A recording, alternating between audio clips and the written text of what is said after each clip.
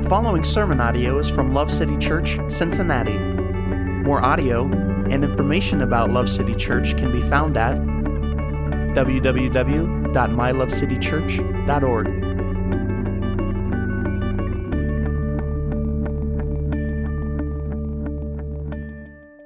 All right, good morning, everyone. Praise God for you. I'm Vince. I'm one of the pastors here. I do most of the Bible teaching, and that's what I'm going to do right now. So if you would turn to Mark chapter 4, that's where we're going to get cracking today. And as you're turning there, I've been thinking a lot this week about where we were last week, what we were talking about last week, and Jesus bringing to the forefront this idea, the religious leaders came and they were saying, well, he's casting out demons by the prince of demons, and Jesus kind of, smacks them down with this idea that, listen, you guys are talking foolish talk. A house divided against itself can't stand. And so we're talking about how God, in his creative order and all that he did in creation, part of what he did is that he put into the unity of people a power. And we talked about how that can either work towards the good, towards God's purposes, or against, right? We looked at the Tower of Babel. And I'm rehashing all that because I've been thinking this week in particular about how special and how meaningful gathering like this is because of what it accomplishes in terms of unity. And so I'm thinking about all the people that are here right now. I'm thinking about all the people that are keyed in to what's happening here through the live stream. And the fact that if you think about the contrast between this, what's happening right now, and the rest of our week, right? I'm sure in God's sovereignty there are times when our thoughts and what we're focused on maybe line up throughout the week. We have different things happening like community groups, so there's other times to be sure, but there's something really precious about the fact that all of us right now, whether you're here in person or joining online, right now we're all going to be in the same scriptures together. We're all going to be following along the same train of thought. We were all just singing the same songs together, and it's in coming together to do that and it being unified in that, there's power in that. That's what I'm getting at. It changes stuff. It matters, and it's special, and that's part of why the weekly gathering of God's people is built into his creative order and part of why we think it's important. So I think that's cool, and I got a kick out of it. Let's get to some scriptures, okay? Amen. So we're in Mark chapter 4. We're going to look at verses 1 through 25, and that's about half the chapter, which is about the clip we've been going through this series. We're just going verse by verse through the Gospel of Mark. So here we go. Mark chapter 4, starting in verse 1. Here we go. He began to teach again by the sea, and such a very large crowd gathered to him that he got into a boat in the sea and sat down. And the whole crowd was by the sea and on the land. And he was teaching them many things in parables, and was saying to them in his teaching, listen to this. Behold, the sower went out to sow. As he was sowing, some seed fell beside the road, and the birds came and ate it up. Other seed fell on rocky ground where it did not have much soil, and immediately it sprang up because it had no depth of soil. And after the sun had risen, it was scorched, and because it had no root, it withered away. Other seed fell among the thorns, and the thorns came up and choked it, and it yielded no crop. Other seeds fell into the good soil, and as they grew up and increased, they yielded a crop and produced 30, 60, and 100-fold. And he was saying, he who has ears to hear, let him hear. As soon as he was alone, his followers, along with the 12, began asking him about the parables. And he was saying to them, to you has been given the mystery of the kingdom of God, but those who are outside get everything in parables, so that while seeing, they may see and not perceive, and while hearing, they may hear and not understand. Otherwise, they might return and be forgiven. And he said to them, do you not understand this parable? How will you understand all the parables? The sower sows the word. These are the ones who are beside the road where the word is sown. And when they hear it, immediately Satan comes and takes away the word which has been sown in them. In a similar way, these are the ones on whom seed was sown on the rocky places, who, when they hear the word, immediately receive it with joy, and they have no firm root in themselves, but are only temporary. Then, when affliction or persecution arises because of the word, immediately they fall away. And others are the ones on whom seed was sown among thorns. These are the ones who have heard the word. But the worries of the world and the deceitfulness of riches and the desires for other things enter in and choke the word, and it becomes unfruitful. And those are the ones on whom seed was sown on the good soil, and they hear the word and accept it and bear fruit 30, 60, and 100-fold. And he was saying to them, a lamp is not brought to be put under a basket, is it? Or under a bed? Is it not brought to be put on a lampstand? For nothing is hidden except to be revealed, nor has anything been secret but that it would come to light. If anyone has ears to hear, let him hear. And he was saying to them, take care what you listen to. By your standard of measure, it will be measured to you, and more will be given you besides. For whoever has, to him more shall be given, and whoever does not have, even what he has, shall be taken away from him. Praise God for his word. Boy, verse 25 is rough, isn't it? That sounds harsh. All right, let's work on it. We'll get there. We got to get through the rest to get there. Thankfully, this won't take, I just read 25 verses, like, oh my goodness, this guy talks for an hour about 3 verses. And you're right. That's fair. That's a fair critique on your part. But we have the benefit this week of the fact that Jesus did most of the heavy lifting already in explaining the parable, okay? So he already laid a bunch of track for us, and that will allow us to focus a little bit more on the back end there, to talk about lights and lamps, and those who don't have are going to have what they have taken away. Like, what? Okay. All right. So let's get there, though. So verses 1 and 2, basically, it's, he's beginning to teach again, and he's doing it by the sea. And just one thing I wanted to point out there is that Jesus is getting out in a boat, pushing off from shore a little bit, and then preaching to the people on the shore, because, as we've seen throughout Mark, the crowds are getting bigger. They're getting more and more, aggressive about wanting to get in to touch Jesus and get a miracle. And it's not that Jesus is not about touching people. It's about Jesus came for a certain particular mission. And so he has touched a lot of people. He has healed a lot of people. We've read and we've seen that, and it's wonderful. But he has a primary mission, a primary focus, right? We saw that in the fact that he would leave one city. His disciples came up to him in the beginning of the book of Mark and said, hey, everyone's looking for you. There's a giant crowd looking for you. When everyone hears that, it's like, that's what a lot of preachers, that their dream has come true. A big crowd's looking for me, right? And Jesus says, let's go to the next town so that I can do what I came to do, which is to preach the good news of the kingdom. He came to preach and teach. And so here we see him doing it again. He's done it in the temple. He's done it in the streets. He's done it in a house. Now he's doing it on this boat. And and we've seen thus far already the religious leaders giving him trouble about a lot of different things, and I could just see this also ticking them off. So Jesus is in a boat out by the lake. What the heck, right? Like, the teaching of the word of God is supposed to happen in the synagogue, right? And there's some of you out here that are like, you're the ones I talked about 2 weeks ago, right? It's like, oh, I don't need to go in the 4 walls of a church and this and that and whatever. Well, the church is the people anyway. It's not the building, but that's not the point. The point is this. It's all okay, and it all has a place. Jesus went into the synagogue to teach when it was the day of the Sabbath, but he was also doing it out in houses and down by the lake shore and out in the streets, right? And so all these different places have value. But I could just see the Pharisees. I could see them just seething at the fact that Jesus is not in the synagogue, the place where the word of God is to be taught, right? Did you hear that? I didn't say G-O-D, I said G-A-W-D, God. The word of God, right? I got to be careful. I'm going to accidentally start saying it that way and not be able to stop. Okay, so you can just see them being ticked off about him changing the method that they were used to, right? Because sometimes people get all up in their feelings and all up in their self-righteousness over the traditions of men.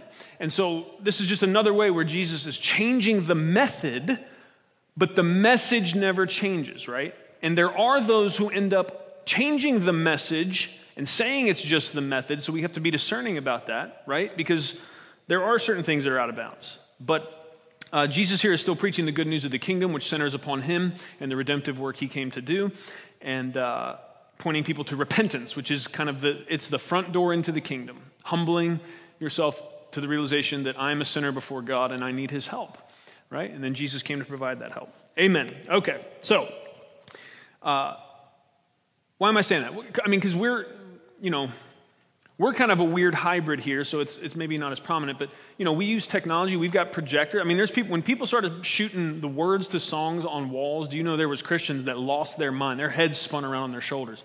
They couldn't believe it. What do you mean you're not going to use a hymnal? Just couldn't imagine God using, that devil box that creates light images and shoots it onto a screen. No way. But actually, it's kind of cool because we can all look forward and actually all see it, right? Because you had, if someone didn't have their glass prescription up to date, they're struggling with the hymnal and then God knows what. So anyways, methods change, okay? I'm down to try anything that's within the bounds of the Word of God to get people the gospel, whatever it is. So if you've got a new idea, if the Holy Spirit's dealing with you, troubling you, and giving you ideas about how we can get the gospel to more people, and maybe what stopped you is like, well, I've never seen anybody do that before. Great! Let's do it. Let's at least talk about it. Amen? Come on. All right, so that brings us to verses 3 through 9. Okay, so that's basically where he gives the parable. So let's read it again. It's a big chunk of what's going on here. Listen to this. Behold, the sower went out to sow. Okay? He was sowing, some seed fell beside the road. The birds came up and ate it. Other seed fell on the rocky ground where it did not have much soil, and immediately it sprang up because it had no depth of soil. And after the sun had risen, it was scorched, and because it had no root, it withered away. Other seed fell among the thorns. The thorns came up and choked it and yielded no crop. Other seeds fell into good soil, and as they grew up and increased, they yielded a crop and produced 30, 60, and 100-fold. And he was saying, he who has ears, let him hear. Okay, so he uses a familiar analogy for this parable for folks that he was talking to, the sowing of seed. This was something they would have all probably seen done. There was a lot of farming and agriculture happening in that area in that time. But just because the example Jesus used was simple, it doesn't mean that the truth behind it was. And we actually get the privilege of seeing this as we read on. There's a lot going on here. There's a lot that Jesus is saying in this simple parable about where seed is falling on certain soils. This parable is often referred to as the parable of the sower, but really the main focus is on the different soils that the seed falls into. In my Bible here, it says the parable of the sower and the soils. So somebody smart just saw, there's probably people that have debated over what to name this parable, and somebody, this is the kind of guy I like to hang out with. Just call it both, man. It's cool, right? Like parable of the sower and the soils. But to just focus on the sower is really what Jesus is pointing out here is the condition of the soil the seed falls into. And so we see 4 different soil conditions, right? The first is soil by the path. It's near the road is what he's saying. And what he's saying there is that dirt would be very tightly compacted because it's been stepped on a lot. So it's going to be real hard for seed to get into that. And that is also the place where the birds came and were able to steal the seed because it just sat on top. Didn't even start to work its way in. We have the rocky soil, which it has a thin layer of soil, but underneath that is a bunch of rock. And so those roots, they can spring up quickly, he says, but there's no depth there. And so then they're scorched by the sun.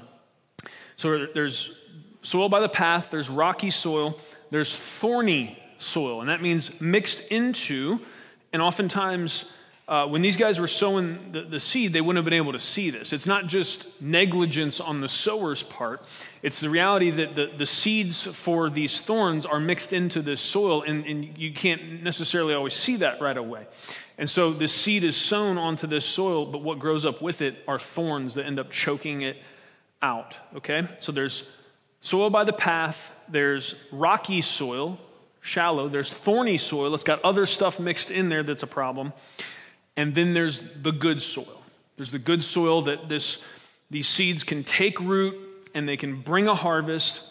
He says 30, 60, or 100-fold. That soil produces fruit when the seed is dropped into it, okay? All right, so let's look at verses. I just wanted to make sure we were all kind of solidly or be able to hold those 4 soils in our mind and understand before we really get into breaking it down. We got 4 different soils. Now, verses 10 through 12, like a little side deal here, then he goes into explaining what the parable actually means. And this is where his disciples, they come and ask. They're like, okay, Jesus, I heard about the sower, heard about the seed, heard about the soils. What does that mean? And what does Jesus say to them?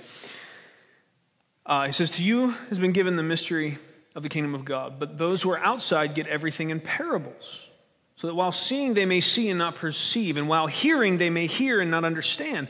Otherwise they might return and be forgiven. It can seem here like what Jesus is saying, and there's early on when I first began to study this, I saw this and it bothered me. I'm like, hold on a second. It sounded to me like he was talking in parables to purposely blind these folks. And the reality is, though, that Jesus didn't speak in parables to blind people. He spoke in parables because they were blind. Okay? And here's what so I'm going to show you. 2 Peter 3:9 gives us an idea. It gives us a window into the revealed will of God as it pertains to people coming to him, right? Peter is answering a criticism that sometimes will come from outside of God's people that, okay, so where is your God, right? He's promised to come. Where is he? Why hasn't he showed up? And Peter's response is, hold on. God is not slow, as some count slowness. He is patient, willing that none should perish. Okay? So this is the revealed will of God on the subject. He's willing that, best case scenario for him is that none should perish. Some will perish. But that is, God's not engineering things in order to create that outcome. Okay? And that's not what Jesus is doing here. The parables, in a way, they served to sift people. Okay? Because those who were interested in what Jesus was saying, the parables gave them an opportunity to either, he's like, okay, so if they trust in Jesus and they already respect him and they know what he's saying is deep and profound, he starts talking about soils and a farmer's seed and all this. If they're just a casual kind of, I'm just here for the spectacle type of person, they might hear all that and be like, and off they go. But if somebody already is being stirred by God's Spirit and already being dealt with to respond to Jesus, and they've already seen and heard something that it brings them to start to trust him, they're going to press in beyond. They're going to do what the disciples and the other followers did. That's what it says here, right? What did they do? They were like, hey, Jesus, I didn't get that, right? Which is scary. How many of us like to do that after the teacher gets done? Hey, here's the thing. You're like, great job on your lesson, but I have no idea what you meant, right? By the way, it's okay if you come do that to me, because I'm sure it happens quite often. It's fine. It's not necessarily your fault, though it might be, and that's what we're going to talk about in a minute, okay? But sometimes it has to do with attitude and heart condition more than intelligence. That's not really the point. We're not dependent upon human intelligence for these things anyways, because the wisdom of God, it confounds the wise, right? Amen. I'm really glad about that truth. I don't know. You guys are all smart, so it probably doesn't mean as much to you that you don't have to be brilliant in order to understand the truth of God and spiritual things. But boy, did I need that mercy. Amen. All right. So the parables were to sift people, and people that were interested, they could press in to understand. Or if not, if they were that person who's just like, what is he on about? I didn't come here for a farming lesson, right? They just walk away. There's this idea that they're not heaping more judgment on themselves because they rejected a parable which was not clear anyways, versus if Jesus was just plainly saying what it was, then they would be rejecting the straight up plain truth of God instead of that parable. It's actually a mercy to them. And part of why we know that is because we've been tracking the book of Mark together, and we know, how would you describe the acceptance level of Jesus' message so far? There's a bunch of people, sure, that are excited about it, but there's also been a bunch of people that have just flat rejected already what Jesus has been saying. He's been talking more plainly, and you'll see a shift here now in Mark 4 where it tends to go more to parables now. So Jesus makes this shift in his ministry after, and we saw last week, that's what I was trying to show you guys, I hope I did. Even though Jesus was speaking harshly to those guys, the religious leaders who were accusing him of being Beelzebub, there's almost this connotation of him pleading with them, like, guys, come on. I'm right here, like the one you've been waiting for. I'm right here. Are you going to miss this? Right? Because the heart of God is not that he's slow, that some count slowness. He's patient, willing that none should perish. And this is the heart of Christ. Amen. So the question that this brings us to, and so let's kind of bring this down to real life right here in this moment. What determines whether this, right here today, whether this or any other sermon is a good sermon? What determines that? I think most people's answer, and they'd be half right, is whether or not the preacher does a good job, right? But we also need to work on how we define a good job. What is most important? I'm going to argue that what Jesus is saying here is the most important thing is that what is being sown is the right kind of seed. And what is that seed? It's the word. That's the key to this parable. You're going to have to press into the master because all of his parables are like a door you can choose to walk through or not. It's like, that looks interesting. Or, no, I'm just going to keep going. But you're going to need a key to get through the door. The key to this parable, which Jesus says when his disciples are like, hey, we don't get it. Jesus says, hold on, well, guys, come on, if you don't get this one, didn't he? He said, if you don't get this one, how are you going to get the rest of them?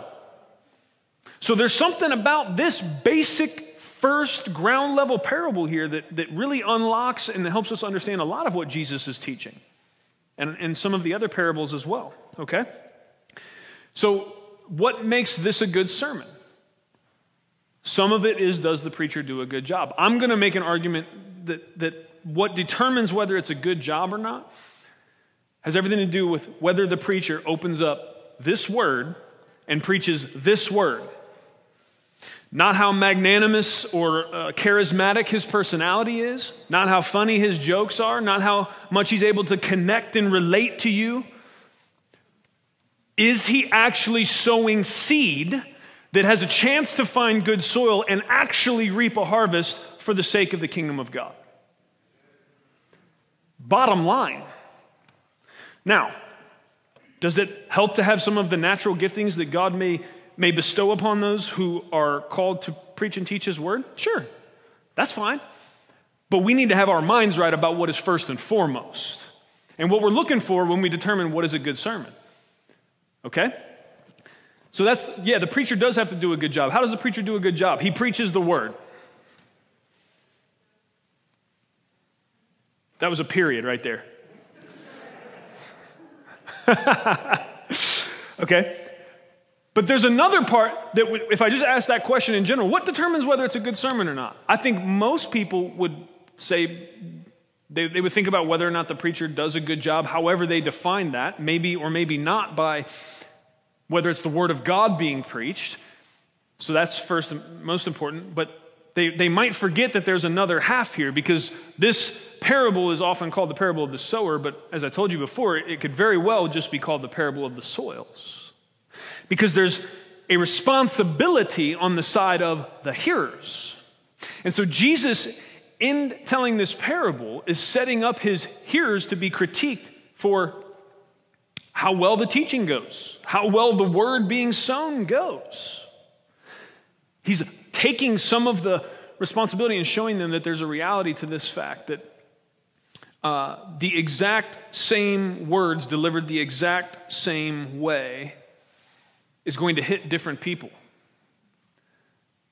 at different levels. It's going to have different effects on different people, right? The Puritans were fond of saying that the same sun that melts the wax hardens the clay, right? Interesting. And I'm going to press you further on this. You have a responsibility. In case I haven't made it plain yet, if I've still been talking in parables on accident, let me just make it plain. What determines whether a sermon is good or not? Some of it is up to you. Some of it is up to whether or not you come in with the mentality of understanding that the soil condition of yourself, he who has ears, let him hear. Right? Whether the soil condition of your heart is in a place to be able to do something with seed that hits it, right? And how do we know? How do we know if it was a good sermon or not? Or how do we know if it was a worthwhile spending of our time? Is it how it makes you feel? There are people that say that. There's I almost said Bible teachers, but that's not really accurate. There's preachers, guys that claim to be Christian that talk in front of people. I don't know. That literally what they will say is, what's most important here? Listen, remember this. There's somebody that said it originally. I can't remember. Maya Angelou maybe or somebody. I don't know. There's a quote they like to bat around. It's that nobody's ever going to remember what you said. They're going to remember how you made them feel. Isn't that precious? That is precious. Now, listen, we are complex beings, okay? We have an intellect and we have emotions, and those are all from God. God shares those. That's part of us being made in God's image. I am not downplaying the reality of memory and affect and all of that being tied up into how you feel. What I'm not saying is, in order for us to be faithful to what Jesus is teaching today, we don't need to become robotic, right, or completely have a lack of emotion, but it's too far to say, no one's going to remember what you said, only how you made them feel. God, I hope that's wrong. Amen. Sincerely, I hope that's wrong. Like really wrong. Okay? So the most important thing in how we determine whether a sermon was good or not is not how it made you feel. Can God use and can your emotions be a part of how you receive something and how it ends up affecting your life? Absolutely, and that's not a bad thing. But it's not maybe so high on the totem pole as it should be. How do we know if it's a good sermon? Is it how excited everyone gets? I hope not, because I'm still trying to teach you guys how to get excited about a sermon. So we're working on it. We're getting there. I hear a kind of, every once in a while. So we'll get there one day. I'm working on. I know I got some Pentecostal friends. I'm going to see if they'll loan us some of their folks to come over for a while and just teach you guys how to do it, and then they can go back home. But I'm just kidding. I love you. The Lord's shaping us and forming us, and we're awesome. It's okay. Is it how So now I'm going to go to the other end of the spectrum. How do we know if it's a good sermon? Is it how intellectually stimulating everyone finds it? Is that what makes it a good sermon? No, not at all. It's not those things. What is it?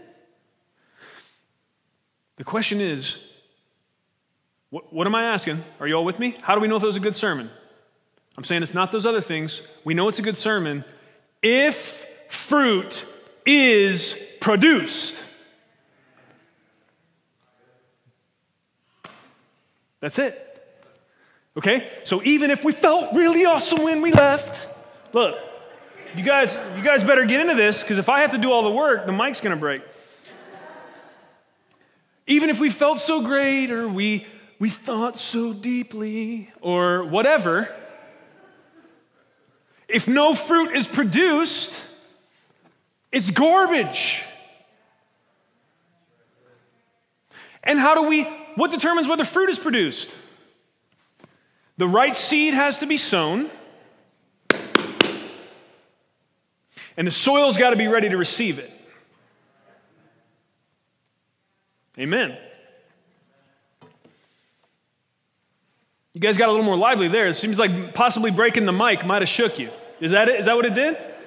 I swear, I've told the leadership team, I'm like, if we can't get this together, I want a gong installed, a giant gong. And just, if I don't think you guys are with me, I'm going to have a hammer and just, boom, rock that thing. It's going to be awesome. Let's not go there. Then we have to explain the gong to everybody. You know what I mean? It's gonna be weird. Let's just not do it. All right. Some of whether we get a gong is on me, but some of it's on you, okay? Amen. All right. Okay, verses 21 through 25. Let's get down here. No, we're not there yet. We got to look at 13 through 20. Like I said, we're not going to spend a ton of time here because here's the beautiful thing that happened. Somebody was humble enough to say, Jesus, I don't understand that parable. And he's like, even though he's like, come on guys, this one's pretty basic, he goes and he explains it, okay? So you got the soil by the wayside. So the question we should be asking ourselves, hopefully you've bought into the fact that the seed needs to be being sown, fruit needs to be produced, that's the goal, and then the soil needs to be ready. So you've got a responsibility. So I hope you're starting to think about, well, what kind of soil am I? Okay, so then Jesus goes on to explain more, so we understand what the soil issue is about here, because he didn't say it at first. He says, the sower sows the word. These are the ones who are beside the road, where the word is sown, and when they hear, immediately Satan comes and takes away the word which has been sown in them. And so you've got this hardly compacted heart, because the dirt is right by the road being the way everyone is going, right? So you got that problem, and because the seed just sits right there on top and it's so tightly compacted, that's a prideful heart. Not soft and not able for that seed to get down in there. And what that does, he says, is it allows, then the birds can come. And the birds, he explains to us, Satan, that represents Satan coming and snatching that word. And so we know also from Peter that and there's all these animal analogies, but the bottom line is, Satan is prowling around like a roaring lion, seeking whom he may devour, right? So Satan is on the lookout. He does not want the word getting down into your heart in seed form, taking root and actually producing fruit. He does not want that, because that wreaks havoc on his kingdom. That messes up all his little plans.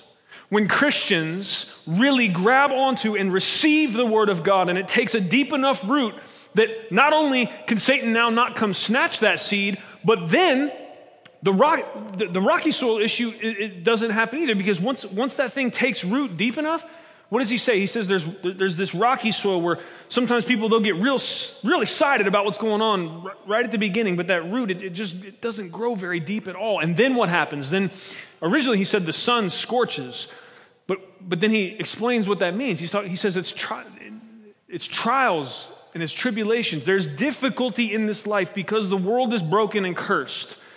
One day it will not be that way, glory to God. But until that day, it is that way. We spend a lot of times like, God, why are hard things happening to me?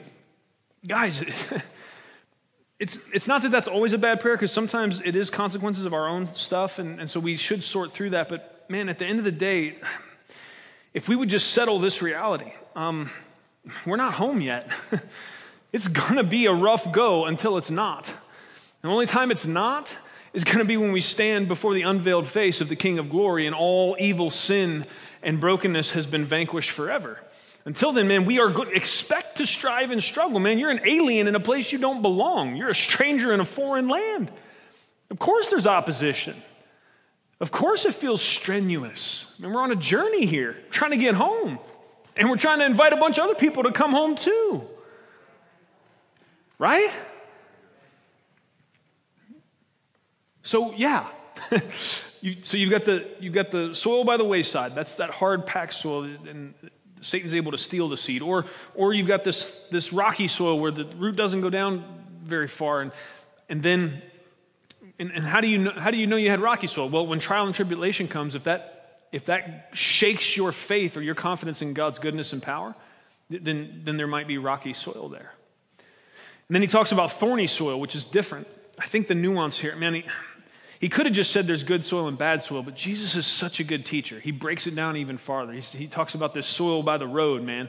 That's a different issue than rocky soil. There's something different going on. It's a different problem. And then he talks about this soil that has thorns sown in it as well. How sneaky is that? Because it might look like soft soil. It's not right by the road. But it's almost like that soil is too fertile in a way. Because not only can this good seed that's been sown grow in it, but all this other stuff is growing up too. And he even gives us some examples, doesn't he? The worries of this world and the deceitfulness of riches, right? And he says, and the desires for other things enter in and choke the word, and it becomes unfruitful. Man, so this is soil that actually has the potential for the seed to grow. And it is And yet, because these other things come up in competition, they choke out that good word, and it doesn't produce fruit. And this can be a lot of different things, guys. And here's the problem is this idea, many people know there's a verse that says the Lord will give you the desires of your heart. How many of you ever heard that? Raise your hand. It's participation time. Have you heard that? Okay. But what people oftentimes forget is that that's the second half of a verse. The first half of the verse is that if you delight yourself in the Lord, He will give you the desires of your heart. And that's a very important prerequisite. It's very important because when you delight yourself in the Lord and you don't delight yourself in the things of the world, you understand what I'm saying? We don't run around a bunch and say, I delight myself in this or that. So let me just explain what I'm talking about. What really turns your crank? What gets you excited? What habitates the majority of your thought life? What are you thinking about most of the time? These are the things. What brings a smile to your face? What gets you up in the morning and gets you moving? That's what you delight in. And the scriptures say we are to delight ourselves in the Lord. And when we don't, well, let's start with when we do. When we do, and are you going to do that perfectly? No. But let's at least shoot for that target. When we delight ourselves in the Lord, what happens is, because the second half of the verse, the one everybody likes, it's on the fridge, it's on the bathroom mirror, the Lord will give you the desires of your heart. What happens is when you delight yourself in the Lord, your desires begin to, just like the rest of you, begins to be molded and shaped to look like His. And so more and more, it's safe for God to give you your desires, right? What did the book of James say? You don't get what you're praying for because you pray with wrong motives. You're asking for the wrong things. And there's so many people that trust themselves so much that they think, well, just whatever I'm praying for, well, God should do that. Of course that's good for me. No. No, you're often wrong, a lot. Amen. But if we know that and we place ourselves in the Lord's hands and we delight ourselves in the Lord and He begins to shape and mold our desires, the more our desires are lined up with Him, the safer it is for Him to grant us those, right? Because God grants prayers according to His will. What is His will? To put us through the meat grinder and make life excessively hard? No, that's not. Actually, the book of Romans chapter 8 says that He's promised to work for the good, work everything for the good of those that love Him and are called according to His purpose. Work every single thing that's going on. Things we perceive as good, things we perceive as bad, things we perceive as neutral, all of it. He is working for the good of those that love Him and are called according to His purpose. So the question we have to ask ourselves is, do we believe He's powerful enough to do that? And do we just believe His good intention? Is our delight in God? Is our delight in the good word that He has given us? Is our delight in Christ? Because to the degree that it is, more and more, there will be less opportunity for these thorns, these counter desires. Because Jesus is so smart. He said the deceitfulness of riches, right? He called that out. What else did He say? He said deceitfulness of riches. He said worries of the world. And then He says, and desires for other things. He just leaves it broad, wide open to let us know there is any possibility of these other desires that could come in and sneak in and just subtly become of greater importance to us than what it is Christ is working in us, than Christ Himself to us, right? And so we can't let thorns, man. How disappointing is it when it really is. Honestly, as a shepherd, it is too. To see the seed take root in somebody and start to grow. It's like, it's happening. Yes. And then the thorns. Choke it. It's done. Man. Thank Jesus for this. Man, thank God for the wisdom in this parable. So we know what to be looking for and what to be praying for. Amen. And then there's good soil. They're the ones who see the sown in the good soil. They hear the word, accept it, bear fruit. 30, 60, 100-fold. Okay? All right, so verses 21 through 25. We see, we've got to pay attention here to the flow and the context to understand. 25 is, I assume for you it always was for me. 25 is the big like dog whistle verse. Like, huh? What the heck?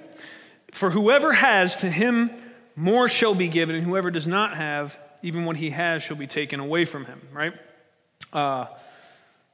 Boy, that'd be one to take out of context and wield, wouldn't it?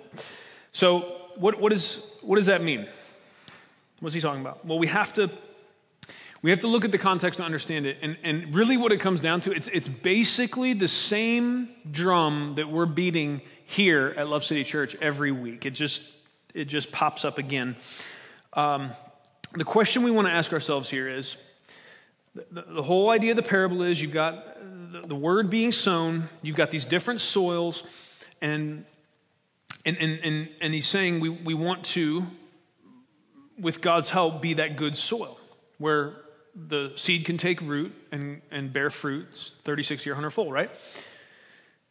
The question we have to ask ourselves is why? Why does that analogy work? Like what does fruit do?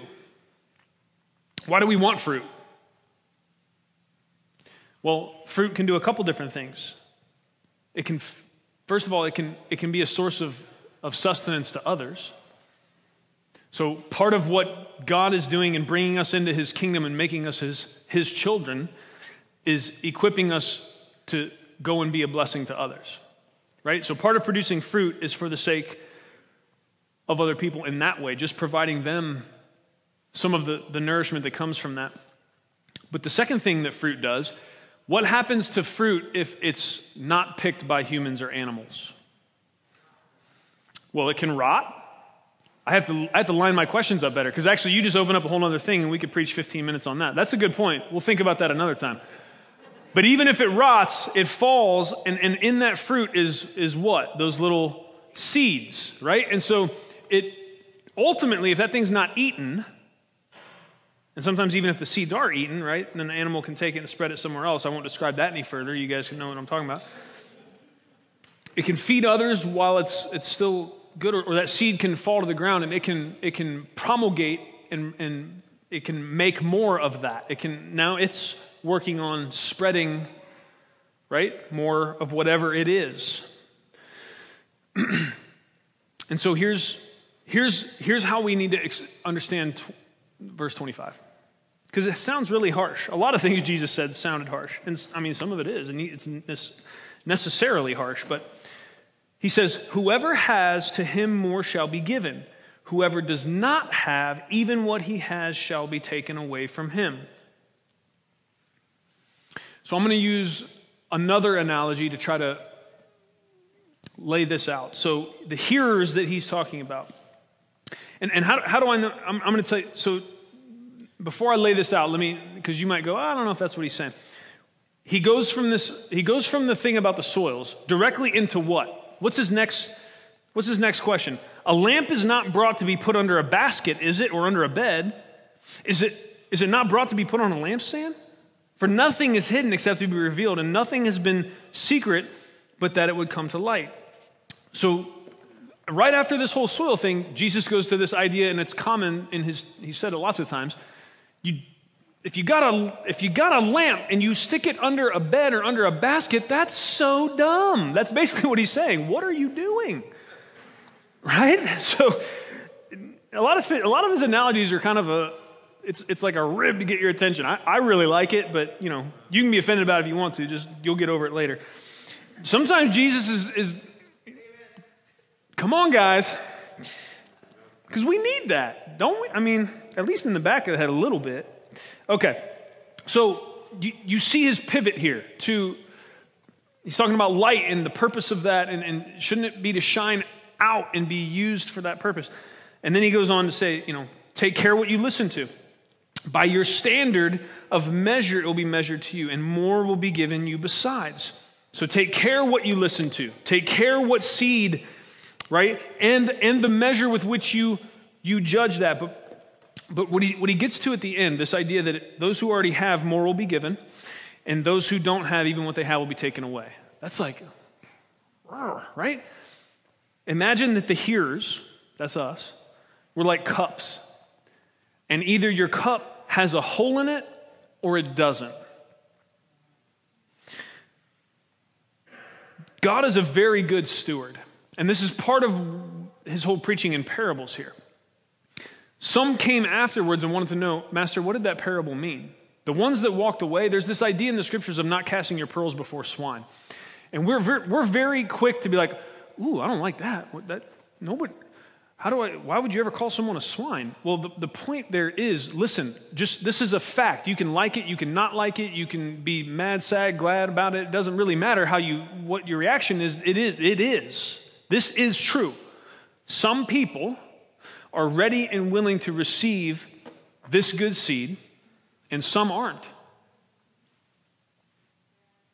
Part of what our job is as good gospel missionaries is having discernment in knowing that. And I just want to say to you right now, I have failed miserably many times at having good discernment about whether or not someone was ready. Because in my heart, I would love them, and I'd see someone struggling. I don't ever want to give up on anybody. And I don't think acknowledging that someone may not be ready for the good seed that God wants to give, I don't think acknowledging that someone's not ready for that is giving up on them.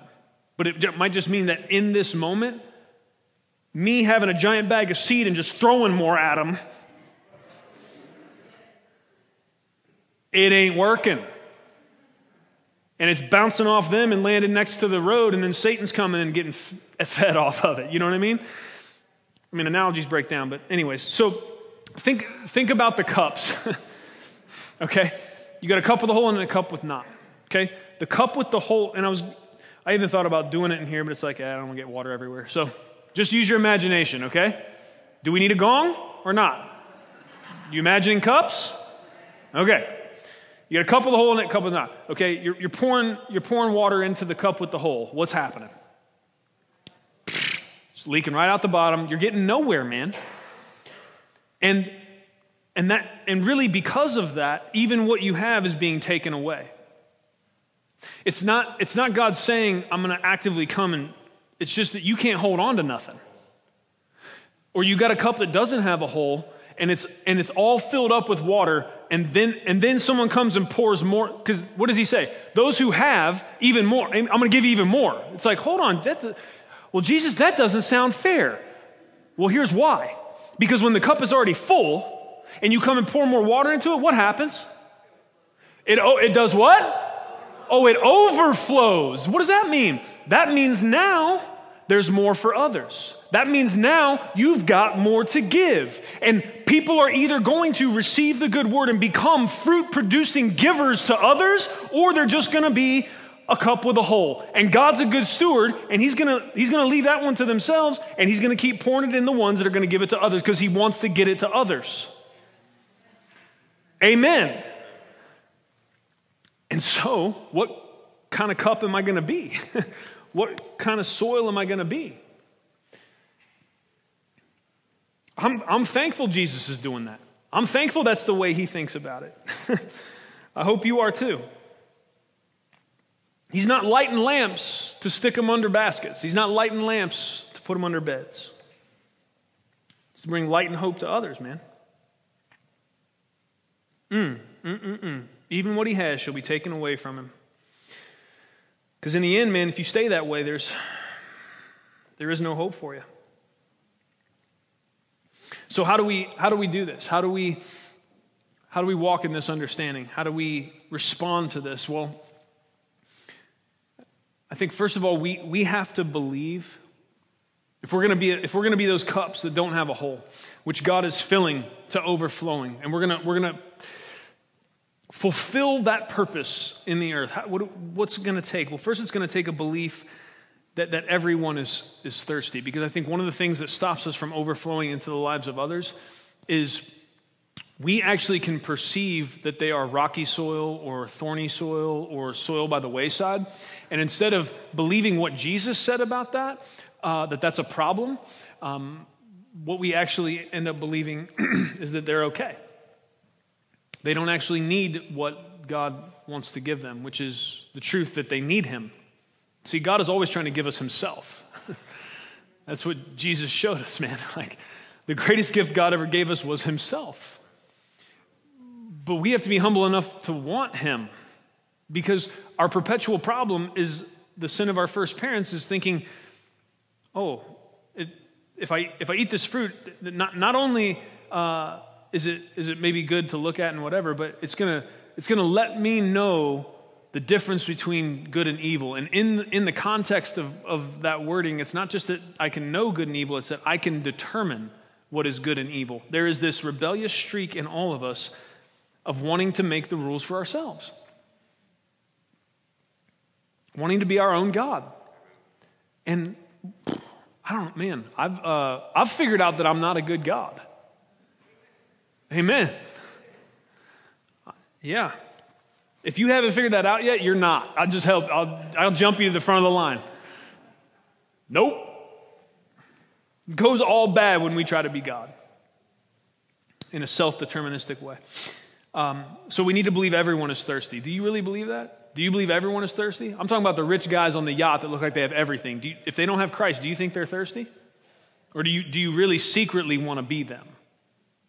Or pick your, whatever success is in your mind. Maybe you really hate yacht people, but there's something in your mind, right? That if you could get there, if you could just get there, I would feel like I've arrived or I'm successful or whatever that thing is. If you got there and didn't have Christ, how messed up do you imagine yourself being? How messed up do you imagine people are that are already there? Or do you really believe they're thirsty? They are. We have to believe that the gospel, do we believe they're thirsty? And then we have to believe that the gospel is the water they need. We have to believe that the good news about Jesus is the living water every person's really searching for. Because yes, we are riddled with all kinds of issues, identity issues and self-esteem issues and all kinds of different brokenness and the effects of sin. But at the end of the day, whatever it is, whatever conglomeration of brokenness constitutes each person's situation, what creates their thirst for something better than that, whatever that is, ultimately it's going to be answered in this reality. You were made by God for God. Sin has separated you from God. So your identity and your purpose is to be connected to God. Sin has broken your ability to fulfill that purpose, which is why you're so thirsty, which is why you feel so disjointed. And the way to fix that is to acknowledge that the brokenness is there, that the need is there, and to ask Jesus to be the bridge for you. To trust that because Jesus died the death you should have in your place for your sins, that he took the punishment you deserve so you could get the reward he deserved, that because of that by faith now, God has made it possible for broken, thirsty people to come and be healed and drink of a well that means you never thirst again. Do we believe that? Do we believe people are really thirsty? And do we believe the gospel is the way to the well? It is the well. It's the well that doesn't run dry. Amen. Lastly, we have to rely on the indwelling power of the Holy Spirit to make us fruitful and thus able to spread the good news of the gospel. Friends, Jesus in Matthew 28, he said, this is one of the last things he said to his men. He said to go into all the world and to preach the gospel. He said to teach people to do all that he had commanded and make disciples. And the last thing he said, because he said this crazy, he said, go into all the world and make disciples. Go into all the world and teach them how to obey all the things that I've commanded. That's giant for just like 12 dudes from a little podunk area in the Middle East. What? Before planes? Go into all the world and tell them my story. And so he hits them with that, with the jaw dropper of the mission. And then he says this, lo, I'm with you even to the end of the age. And then what happened? And then he ascended. Jesus, you said you'd be with us to the end of the age? Oh, but friends, he did something so much better than being able to physically walk in the Galilean countryside with some dudes. He did something so much better, and it was the Father's plan from the beginning. He went from God with us, from Jesus walking on the earth to God in us. We see that now, as a result of Jesus making it possible for us to be reconciled to God, that now there's no need for a temple made with human hands. No. Now we are the temple of the Holy Spirit, that now he dwells in us and empowers us for the mission that God has called us to do. And it's the only reason we have a shot of accomplishing it. The Holy Spirit, friends.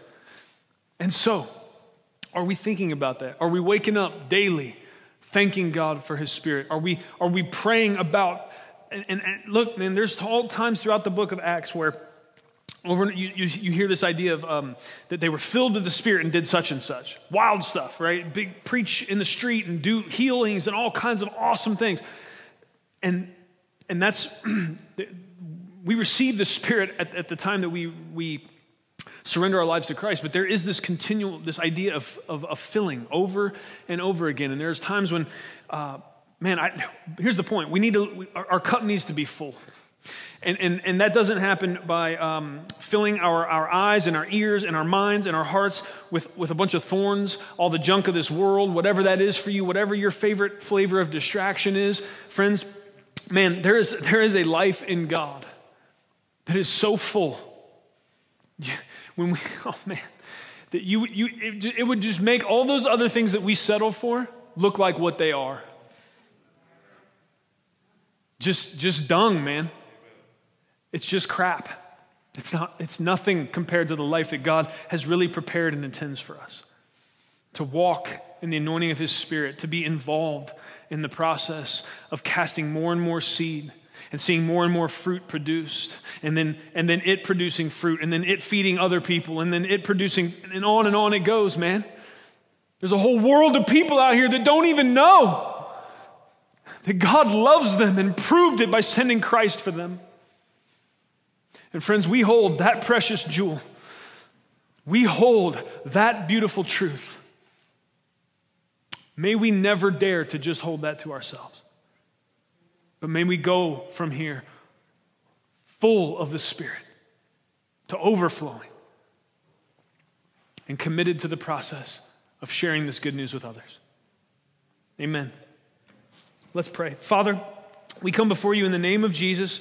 God, we thank you for these first 25 verses of Mark 4. Thank you for the parables. God, even though sometimes they are confusing, we know how brilliant you are, and we know that you mess with us in good ways sometimes. And so by concealing truth in these puzzles and riddles, you've caused us to have to press in and to look for the key and to ask you questions. And God, may we learn from this principle that you don't always just put everything out in plain sight for us to trip over, that you delight in us seeking for you and seeking you for answers. And so God, may we answer that. May we do that. Lord, if we're struggling with something, just because you don't send an airplane to spell out an answer in the sky, God, may we not decide that means you don't have an answer or that you don't want to answer us.